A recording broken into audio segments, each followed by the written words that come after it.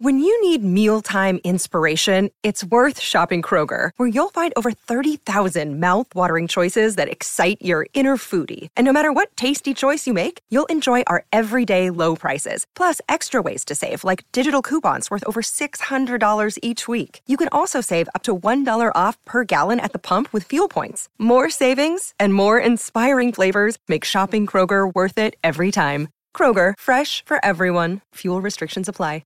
Another day is here, and you're ready for it. What to wear? Check. Breakfast, lunch, and dinner? Check. Planning for what's next and how to save for it? That's where Bank of America can help. For your financial to-dos, Bank of America has experts ready to help get you closer to your goals. Get started at one of our local financial centers or 24/7 in our mobile banking app. Find a location near you at bankofamerica.com/talktous. What would you like the power to do? Mobile banking requires downloading the app and is only available for select devices. Message and data rates may apply. Bank of America N.A., member FDIC. You're listening to Giants Chroncast, a podcast chronicling the San Francisco Giants, featuring Brian Murphy and Doug Brazzoli. Part of FFSN, Fans First Sports Network. Doug, it's the Thursday edition. Should we call it any sort of special name? Or just say, hey, it's Thursday? Giants Chroncast, almost the weekend edition. I should program that AI voice, Thursday, with Doug and Brian. So we're switching, or we're going to try to do 2 a week. This week, we're going to unfurl the Bullpen Trust Power Rankings for May. I held off specifically for doing the twice a week, but Doug, I didn't totally look through the schedule, and we're premiering this in the midst of a series at Coors Field, which is just terrible timing. No, it's an awful idea. Awful idea. I wrote an article on Tuesday about how good the bullpen's been. My first 3 paragraphs were like, I know I'm cursing them. I'm aware of that. That's how it is. But I mean, I have to get this in now, or else they'll have a bad series and I won't be able to write it at all. And then I'll have less content.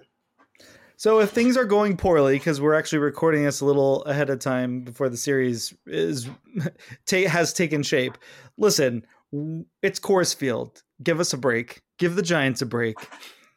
It's like we should just focus on what they did in May and see how that influences our trust in them. Coors Field accepted, which those series are always going to come down to, can the Giants hit? And the good news is the lineup's almost back to full strength. So I think it's incumbent upon the bats to do some damage here. It's not all about the bullpen at Coors Field. Yeah, 100%. You gotta show up when it's time to hit. You gotta hit. As I always say. That is your biggest saying. Yeah, exactly right. It's not quite as catchy as Hum Baby, which is how we're going to talk about Roger Craig very quickly. He passed away at 93. The Giants manager, I wrote about this on Monday. He was the first Giants manager I can remember. So for me, he has a special place in that sense. I got very fortunate when I was, young enough when baseball became a thing.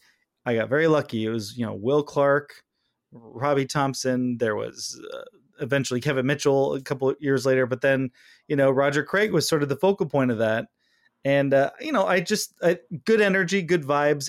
It's been like sort of nice learning more about him as I've gotten older, because he really was the manager for this moment in time where I was a child. So he really was just like this face on the TV, and our media environment was not the same as it is now. So the information available is pretty much the newspaper and whatever you catch, maybe in like a Sports Illustrated, maybe what slipped through and like on the radio or the TV. That's about it. And, as a 7, 8, 9, 10-year-old, I was not consuming every bit of baseball media that was available, believe it or not, Doug. But Roger Craig, 93, good long life. They've brought him back. They had brought him back several times. I remember him maybe in the booth with Krug and Kipe once or twice. He's always a good presence. He always was sort of one of the last bastions of the old school ball, where you would just hit and run and nobody cared if if you sent someone to steal, nobody cared if he had like a 55% success rate. Like, you got to make things happen. And it's sort of a fun throwback to that old era of baseball that's gone now. And he was always a great presence, and he'll be missed. When it's time to hit, you got to hit. When it's exactly.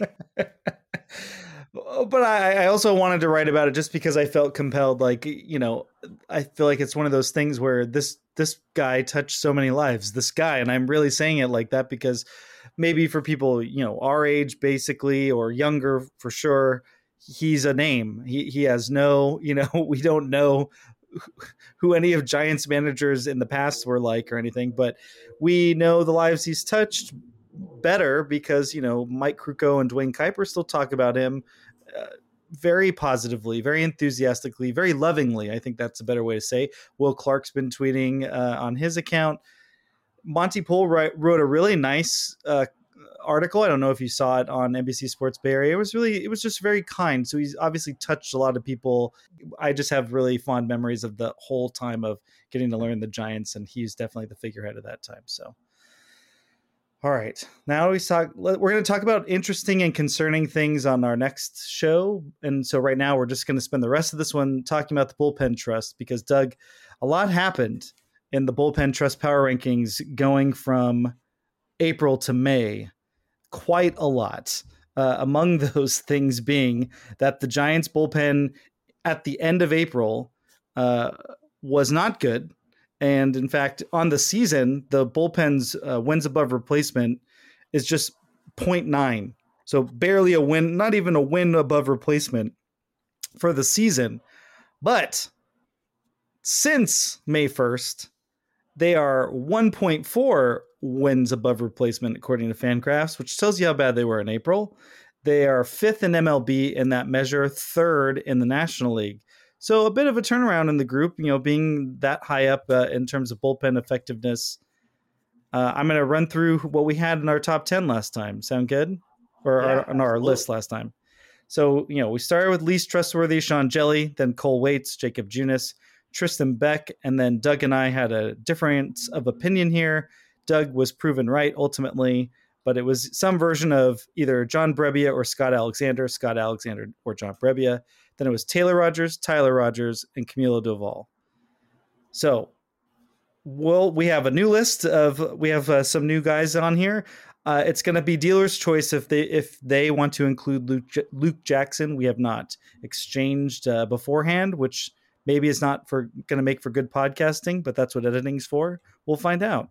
So, Doug, who is your least trustworthy person in the bullpen right now? I mean, so the thing you have to realize is because everyone was good, you sort of have to look for any kind of red flags.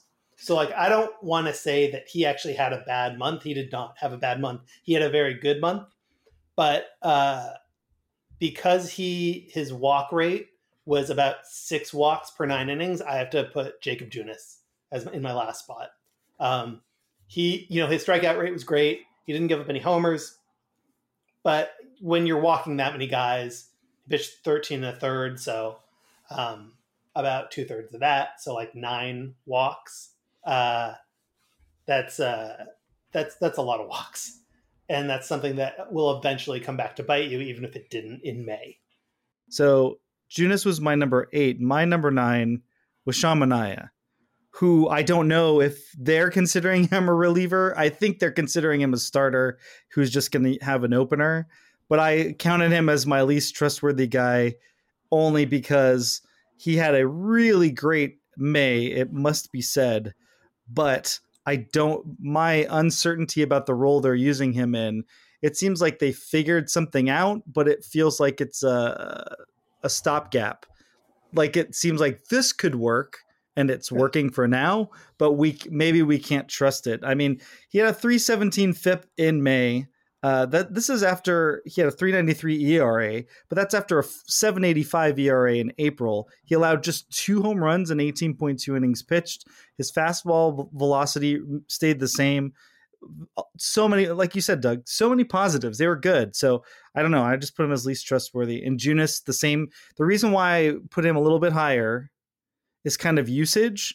It's like Manaea is going to go 4 and Jacob Junis is going to go 2. I trust Junis to go a little bit more than to do his 2 innings, but also the no home runs allowed, and he had a .274 win probability added, which maybe I used that number too much in these rankings. But in terms of win probability for the bullpen this past month, he was not the lowest. He was not the least. He was up there a little bit. Yeah, I mean, I had Minai at number 8 for pretty similar reasons. Basically, I was like, he was great last month, but that big first month of the season, it just makes me skeptical. And so, when you're talking about trust, I'm like, yeah, do it again for another month or two, and then I'll kind of move you up. But for now, I'm still scarred. Yeah, I mean, they both had those. Junis and Minaya both were like, what is going on here? And I was not a Junis guy for pretty much all of last season, so I should be more skeptical, but he really did. He looked pretty shiny and polished in May. Okay, so then who's your number 7? Number 7, I have Tristan Beck. He looked impressive. The eye test was impressive. He had a low ERA.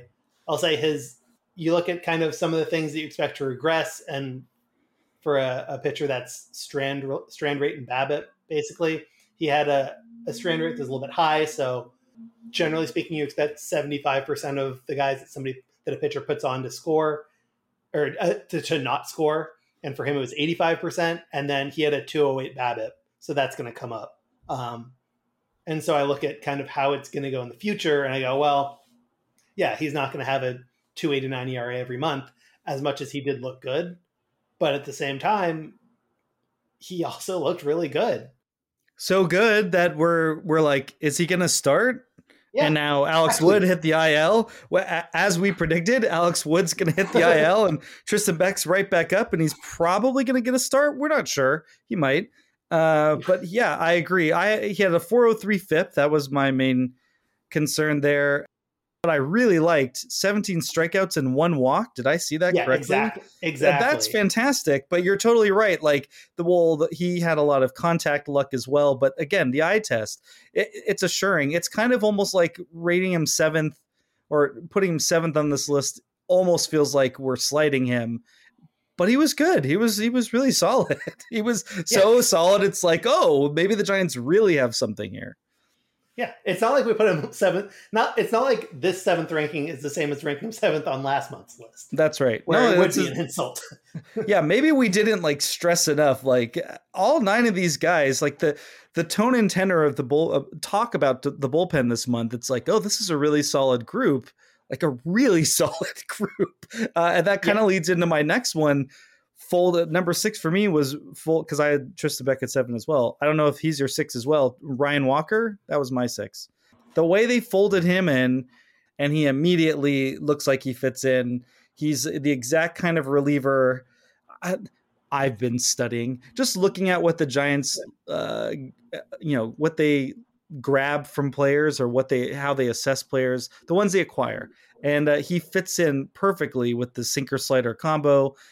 He also passes the eye test in a really exciting way. I'm like, okay, because he's a rookie, he's an old rookie. It's like he could be a 6th inning guy, 7th inning guy to start. That'll really help them. But then you're watching him like he could be a 7th inning guy. That's really impressive. At least right now, I'm like that excited about his potential. And so I trust him 6th most. I don't know. Who's your 6th? So I have Ryan Walker 5th. I have Scott Alexander 6th. Oh, okay. I'm going to make a counter here, but okay, go ahead. So the only thing about Scott Alexander is that he, first off, also very low BABIP, bound to regress. It was a 130 BABIP for him. And maybe there's some lefty stuff that'll explain a little bit of that, but not 130 explain it.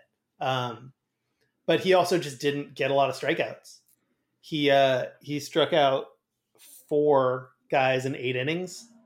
And look, it's not necessarily the biggest part of his game, but you're going to strike out if you're, only going to get 1 strikeout every other inning, and then you get a normal batting average on balls in play, you're going to give up some runs. You're going to give some hits. You're not going to be the ultra shutdown lefty guy that a team wants to see. So not to say he was bad or, anything like that. I'm going to just have that caveat every time until we get to the top 3, I think. But yeah, I mean, you look at that and you're like, well, there's going to be a little bit of iffiness coming with him. So he pitched 9.1 innings, just a point of fact, and he struck out 5. That point is well taken. And in those 9.1 innings, he had a 0.413 win probability added, which again, I might maybe weighed that too much because I have Alexander much higher.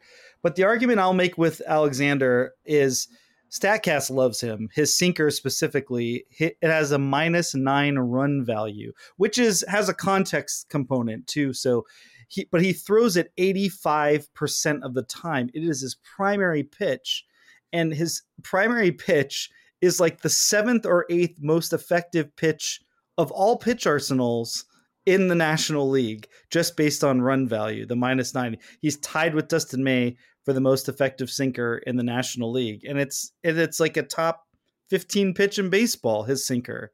So I just look at it in terms of like, seems like very context dependent. So both defense and then like the outcomes to determine run value, that's all tied into it. I think he's a guy, but also I understand your larger point. That's certainly something concerned with, but just looking plainly at the numbers, the 9.96 ERA with the 3.18 FIP split, that is definitely very concerning. That if I saw that with other relievers, for sure. But for now, at least the first 2 months of the season, this is some version of what he's been. It's kind of like why the Giants held on to him despite the injury troubles. What was the article the other day? He's a diabetic as well, so that's like a constant thing he has to deal with. So I don't know. I look at what he has done and I go, okay, I can see how this is going to work out. But your point is taken. It may not. So who do you have as your number 5 then? So number 5 is Ryan Walker. Okay. And honestly, I might have put him higher if he'd been doing it for like 2 months more in the majors. There's always just a little bit of that, but he's a rookie. You know? Yeah. I mean, yeah, he's done it, but he's a rookie. We'll see. So that's why he's at 5. His performance, I think, would dictate him being higher, but he's a rookie. So we'll see. My number 5 is Taylor Rogers. And that's only because I have Scott Alexander at 4. But Taylor Rogers had a great month. 10 games, 2 holds, 1 win, 9.1 innings pitched, which is the same as look at this Scott Alexander and Rogers comparison. Both pitched in 10 games. Both had 2 holds. Scott Alexander had 2 wins. Taylor Rogers had 1 win. Both pitched 9.1 innings pitched. They both had a 0.96 ERA, and they both had a 3.18 FIP for the month. Weird. But Taylor Rogers 0.304 win probability added, and Alexander beats him there. So that was kind of the tiebreaker for me, plus the run value, StatCast. I mean, StatCast it depends on, is that the flavor of baseball you like? I can understand not liking it, but I also know that, well, some part of the league looks at that and it matters, and probably the under the hood stuff even more so. But Taylor Rogers, in my mind, I don't find them interchangeable, but maybe you do. I don't know. All right, Doug, who's your number 4 then? So my number 4 is Taylor Rogers. I thought about putting him higher, actually, because, he has, I think at this point, completely turned it around from where he was over the first couple weeks. And in May, he was great. Everyone was great in May.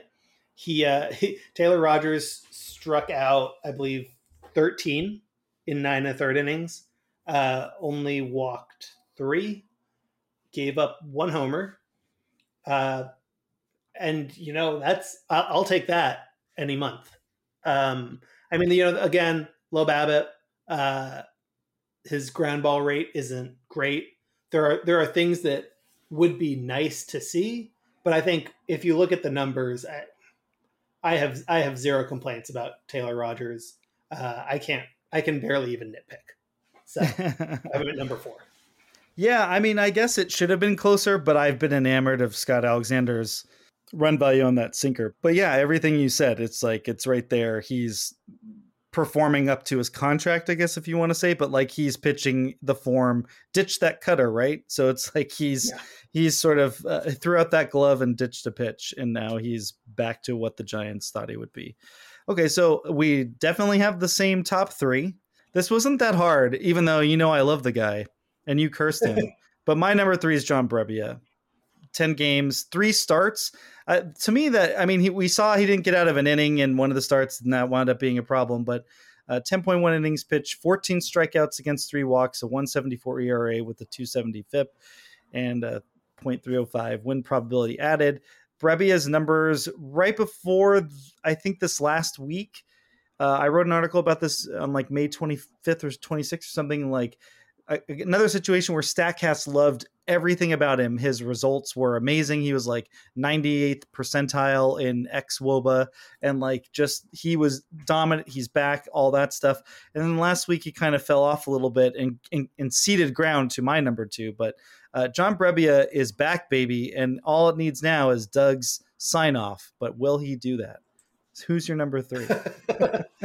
I have Brebbia at number 3. I originally actually had him at number 2 because I was looking at just reliever numbers, which did not include their numbers as starters. That's what knocks him. Yeah. Yeah. And that's what knocked him down. That's also why I had Scott Alexander's numbers a little bit wrong. Because I was looking at it as a reliever. But yeah, I mean, just that little bit of kind of having a bad start that ends up giving up a few runs. It's such a tight competition here. They're all doing so well that just a little mistake like that'll cost you. So yeah, I mean, it cost him, but again, great month for John Brebbia. The way he did it, the only thing in there you expect to regress is the home run rate. But like the BABIP was 3.16 and he still had a 1.17 ERA. So I mean, that's not going to get worse, right? He's not getting a lot of ground balls, but he doesn't really have to. That's an effective pitcher in San Francisco. So, I mean, yeah, he had a good month and he's having a pretty good year. He was actually, I think, Fangraphs' top reliever by Fangraphs WAR in April too. It's just, he had an ERA of 6 because he drastically underperformed his FIP. But I think he's done a really good job this year. Studying John Brebbia, it really makes me go, man, the Giants need another starter. The reason why he's the opener is because he's reliable enough that they trust him in that role. But man, can you imagine him being able to come in as the stopper in the 7th or the 8th, or like finish the 7th and get into the 8th or whatever, like just as a weapon in the back end of he's like, that's almost the perfect spot for him. And it's just the fact that he's good enough to be at the front of the game too. It almost is like the Giants are saying, like, you're the one we're willing to sacrifice at the altar of utility, but it's like, he's so potent in the back end. And also just last note on Brebbia, it's not just the facial hair, but he's certainly the member of the Giants who is most reminiscent of Coach Beard from Ted Lasso. Very true. The 14-3 strikeouts to walks in 10.1 innings pitched. Really impressive. I think you and I always tweet about this. Is like, he's throwing 96 in defiance of Doug Brazzoni or whatever. But, he's actually throwing a slider more, and the Giants have been able to get him to push throwing that slider more often. I think when they signed him, when he started his career, he was like, he did what the baseball tradition was, which was use your fastball to set up your slider. And then the slider being the more effective pitch, when the Giants got him, he basically became 51-49 slider to fastball. And now it's like 53-47. And I'm going to bet, and I'm not going to go back and bother to look, I'm just going to bet that when he's an opener, though, he doesn't throw a slider. He doesn't come out throwing sliders. And that might be why he's maybe slightly less effective. I don't know. It's just that I'm just randomly throwing shit at the wall. I don't know. But he's really good, and it's really cool to see. All right, so your number 2 then. My number 2 is Tyler Rogers. Yeah. It's just... What a month. What a month. Incredible. I'm sorry, when you have Camilo Duvall, you're just on the team, you're just probably not going to be number 1. Yes. And that's basically it. You're completely correct. I guess the 313 FIP, if you want to really like find a complaint because of the split with the 0.71 ERA, but my goodness, a 0.71 ERA. And you know why? Because people can't square him up. The barrel rates, the expected, like all the expected contact based on the quality of the contact, he's like 98th percentile. He's like he's like very close to Josh Hader, who's just overpowering people. And, he's even doing better than Camilo Duvall. in that regard. Like hitters can't get a lock on him. They can't get the ball coming out of his hand just flummoxes people. Incredible. Absolutely staggering.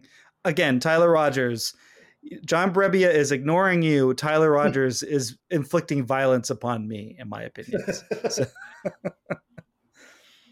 anything else to say on Tyler Rogers, or should we close the book there? No, I'm glad he's on the team. I'm glad the Giants finally called him up in 2019 after like 1,400 years of him being in AAA. So then that leaves Camilo Doval. I mean, consensus number one.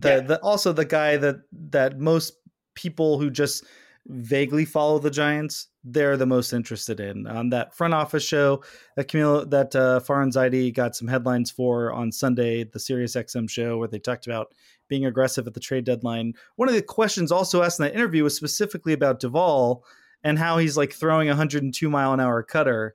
But beyond that, 11 for 11 in saves. Doug, the part that made me go, what? When I looked at this was in 13.2 innings pitched, he had 23 strikeouts and 4 walks. Yeah. What? Yeah. And the ERA FIP split is 132 and 219. I'm like, okay, so he's just really good. He's just fantastic. Yeah, exactly. And of course, being a closer, high win probability added, but just an astounding, and he's just keeping it up. Every time it looks like, is the pitch clock going to get to him? Is he going to get hurt throwing that hard? It all seems like, no, he's a young elite closer who any team would want. That's what's going on. Exactly. I mean, the only knock against him is that they used him so often that they couldn't use him more. So like, they're like, yeah, we got to give him a day off here at some point. He's too good. I mean, he's right now, he's the consensus all-star from the team. Not to say they won't have another one, but everyone's like, in addition to Camilo Doval, who else is going to make the all-star team? And he deserves it. So he's been great. Oh, you just reminded me, what would be really cool right now is to start to hear sometimes during the all-star game or around this time, when they start asking players, blind ballots, that kind of stuff. Like, I'll be interested to hear what other players have to say about facing Doval and what that's like. Because he seems like kind of scary. Because he can get a little wild sometimes. He's also a really big guy. So I don't know. I just would be very curious, especially when he's pretty consistently pumping the 102 and all that stuff. So that's a really trustworthy group from the month of May, Doug. I think they had a good month. I hope it continues into June, because I like it when they're good. And they got Luke Jackson, who's been great when he's throwing the ball so far. So I mean, that's only gonna help.